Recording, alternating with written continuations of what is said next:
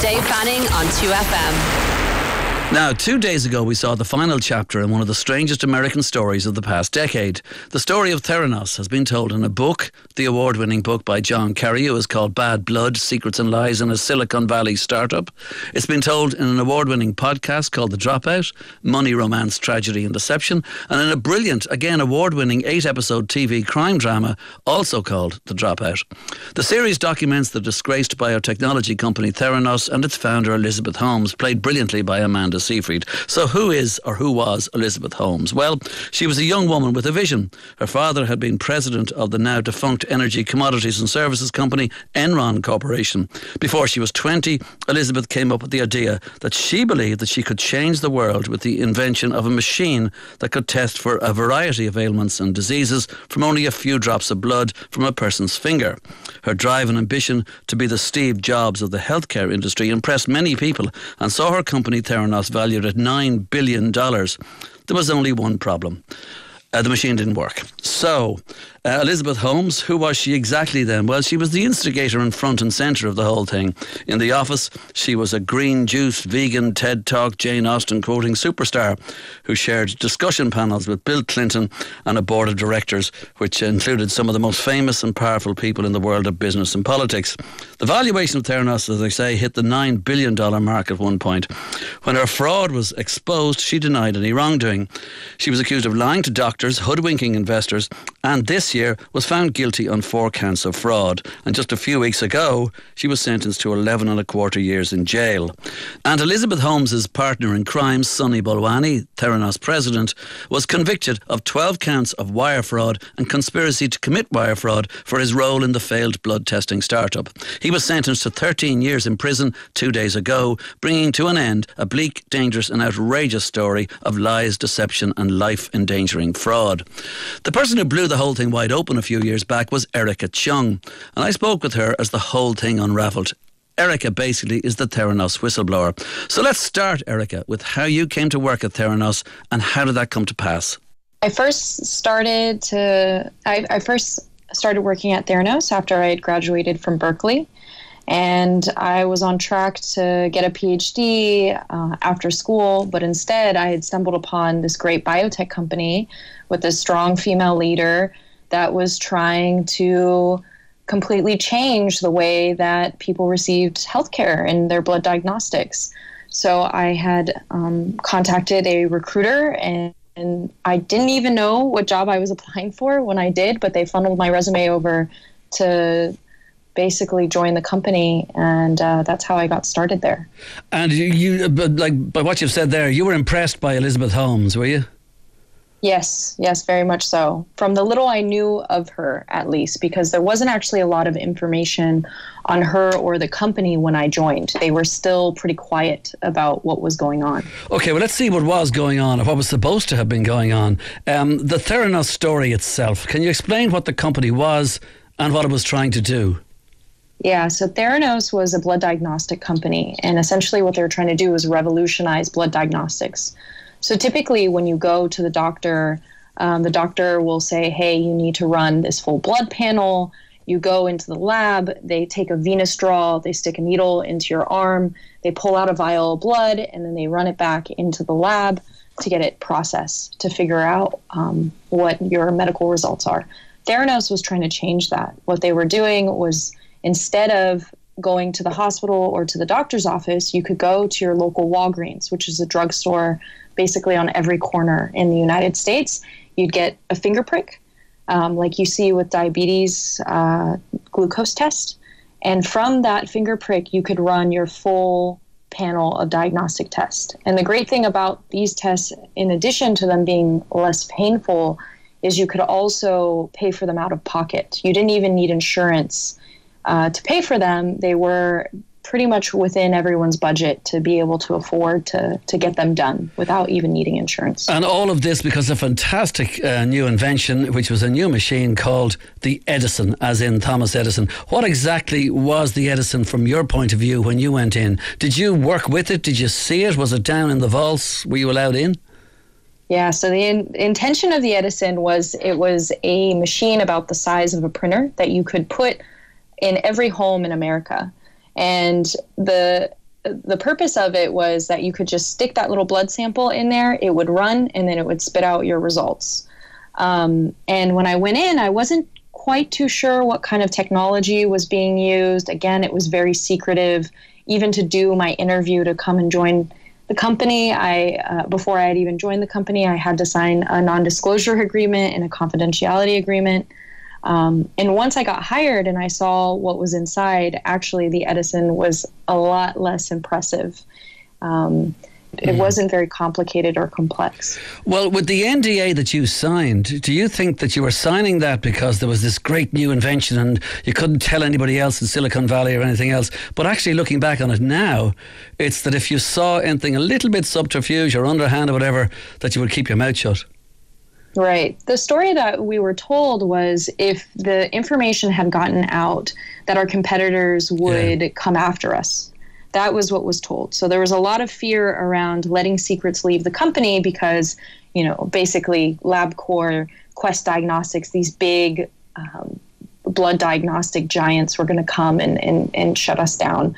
But now in retrospect, we realize that it's a much different storyline about why it was so important to keep secrecy within the company and why that culture was really instilled. Yeah, indeed. Okay, well, the centre of it all was Elizabeth Holmes. The Elizabeth Holmes that I asked about a minute ago was the Elizabeth Holmes you didn't know. When you were there for a while, I presume you got to know her a bit. So who was Elizabeth Holmes, your boss at Theranos, while you were there? I mean, Elizabeth Holmes is not... The experience I had even working in the company is not much different than what you see in the interviews with her. She was Theranos. The character that she portrayed to everybody about the company, that was really who she was. As much as we can look at things in retrospect and say like, oh, well, it was so clear that based on the way she put on a character with her voice or the way that she dressed or the way that she spoke about things, that of course, this person was trying to lie to people or had some deceptive tendencies, but really she had this charismatic way of communicating with you that made you believe whatever she was saying, and she was really able to sell this vision quite well. And therefore you liked it, but did you see a cultivation of a Steve Jobs image? Did you see a change of voice? Did you see a stare that never blinked? Did you notice anything about her that people are saying now, how did we not notice 10 years ago?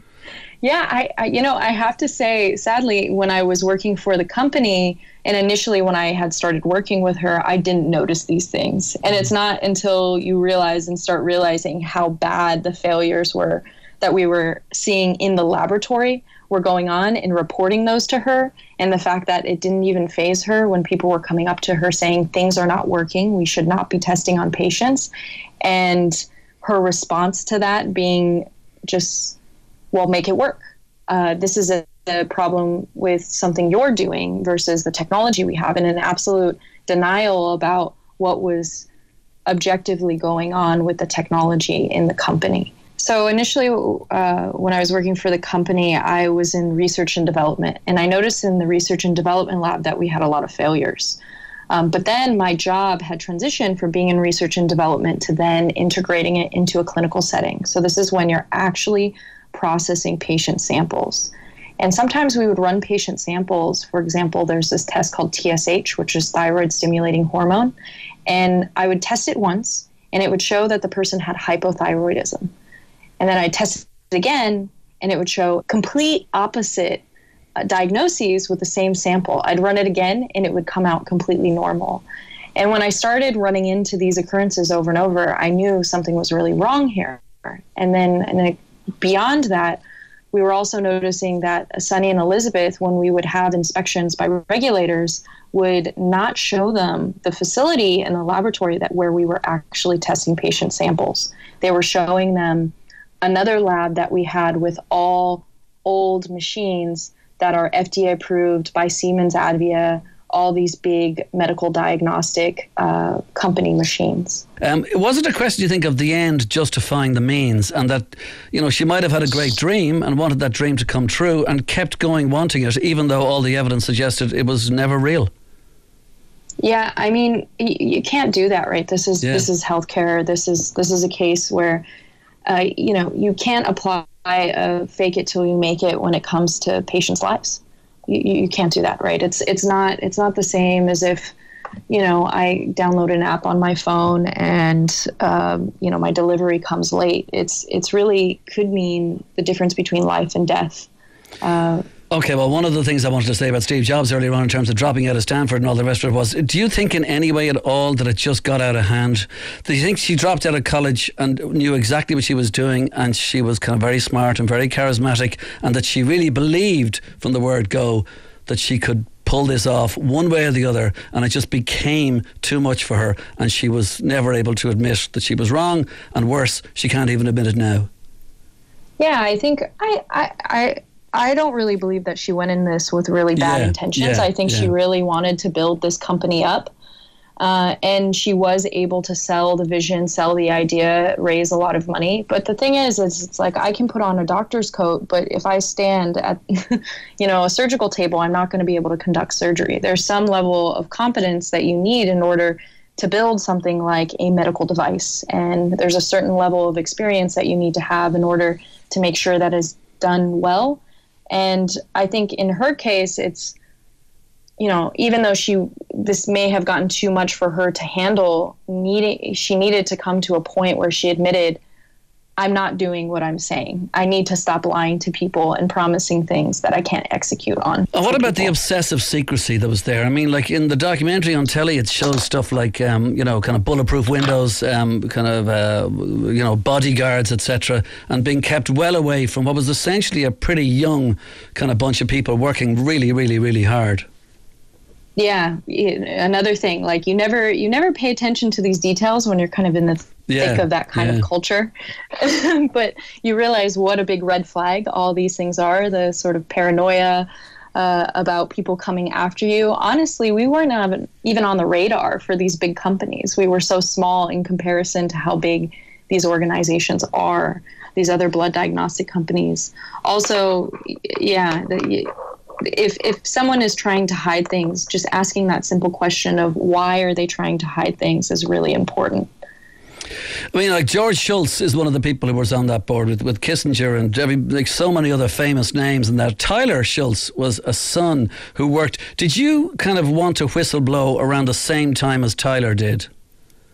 So me and Tyler had raised complaints within the company at the same time. A lot of people don't know this, but we had quit a day apart from one another. And for those of you who have read the book Bad Blood by John Carreyrou, who's the Wall Street Journal reporter who broke this story, we had both gone to his grandfather's house and told him that, look, what you see on the surface is not actually what's going on behind closed doors. The machines are not working. What she is promising and claiming to the media, to you, to patients is not really what's going on. And you need to realize that she's lying to you. I can't really speak for what was going on in George Shultz's head, but he was really convinced that we were wrong, that Tyler and I were wrong, that really he had seen so much evidence and so much proof at this point that he really believed in Elizabeth and he really believed in the company, and that he didn't think Tyler was stupid per se, but he just felt that he made the wrong call. And I don't think it has been until fairly recently that he's realized that actually she was lying, and that he has nothing really good to say about this person anymore. And even Elizabeth Holmes, when she had found out that Tyler had come forward and said something, had called Tyler's parents and said that Tyler was trying to sabotage this company, that he was trying to come after her personally and destroy this company. And that had created kind of a weird situation in terms of figuring out for George Shultz who to believe in this scenario. And at the age of 23, you went to health regulators to become a whistleblower. How do you reflect on that decision now? I mean, has it been worth it?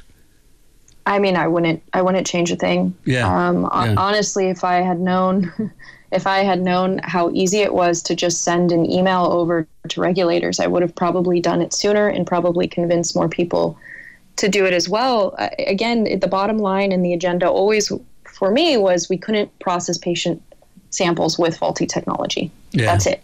It's unacceptable. I mean, it is kind of incumbent upon you to do that when you see something as wrong right in front. I mean, like, they were over-promising at every step of the way. When you and Tyler saw this, you really don't have much choice, do you? Yeah, you don't have much choice. You really...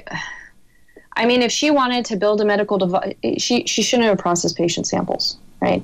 If she had decided not to launch and just work on a medical device and build out the technology, that would have been fine and kept it in-house as a laboratory. But the moment she crossed the line to start processing patient samples was something that wasn't validated, wasn't fit to use on patients, and then went to the extreme of lying to regulators about what she was doing internally. It's just... Well, I mean, that's the point. Yeah. I mean, she kept crossing lines. She kept being interviewed. She kept saying how great it was, and she knew it didn't work. Right. And that's the thing that I think is the most shocking is at some point, if you are the CEO of a company, you need to come forward and just admit, I made a mistake. And I think if she had gone that route, all of this could have turned out a very different way. You know, the vision was so powerful and people wanted to believe in it so badly because it is quite strong, you know, having affordable, accessible lab diagnostics. Everyone is hungry for those types of projects to succeed. And it's unfortunate that she decided to go to the path of denial and lying and just ignoring the reality of the situation and what she was doing. So it's like Enron. It's like any of these things. If somebody just checked the damn books for 5 minutes, they might have seen this kind of thing. But I understand that you were in the the eye of the storm in that place. It never occurred to you. But who is this person, Sonny, you mentioned earlier on? Because you mentioned Elizabeth, who we know, and Sonny was the boyfriend and the other person involved. Yeah, so Sonny was the COO of the company, and he had been successful during the dot-com years in the tech industry and came on board to work with Elizabeth on this company and also was her boyfriend. So, Erica, did you feel that you had to do what you did? It was your duty? Yeah, I think it's not only to serve as sort of a cautionary tale to people who are in the tech industry and especially people who are trying to build technologies in highly regulated industries. It's also to be an ally and to people that are in similar circumstances to show that you can do something like whistleblow on a company in a massive fraud. And it's not something that you need to be scared about or live in fear about, that there can be an outcome where if you do the right thing, it'll turn out okay. So the nonprofit, we just launched about a month and a half ago, and so I founded the organization, and essentially what we're doing is creating kind of plug-and-play solutions for entrepreneurs to embed, ethical infrastructure within their businesses, making sure that they're compliant and making sure that they're meeting the regulatory standards that they need very early on to reduce the risk and the cost and try and prevent these big scandals from happening in the future. Well, thank you very much, Erica. Dave Fanning on 2FM.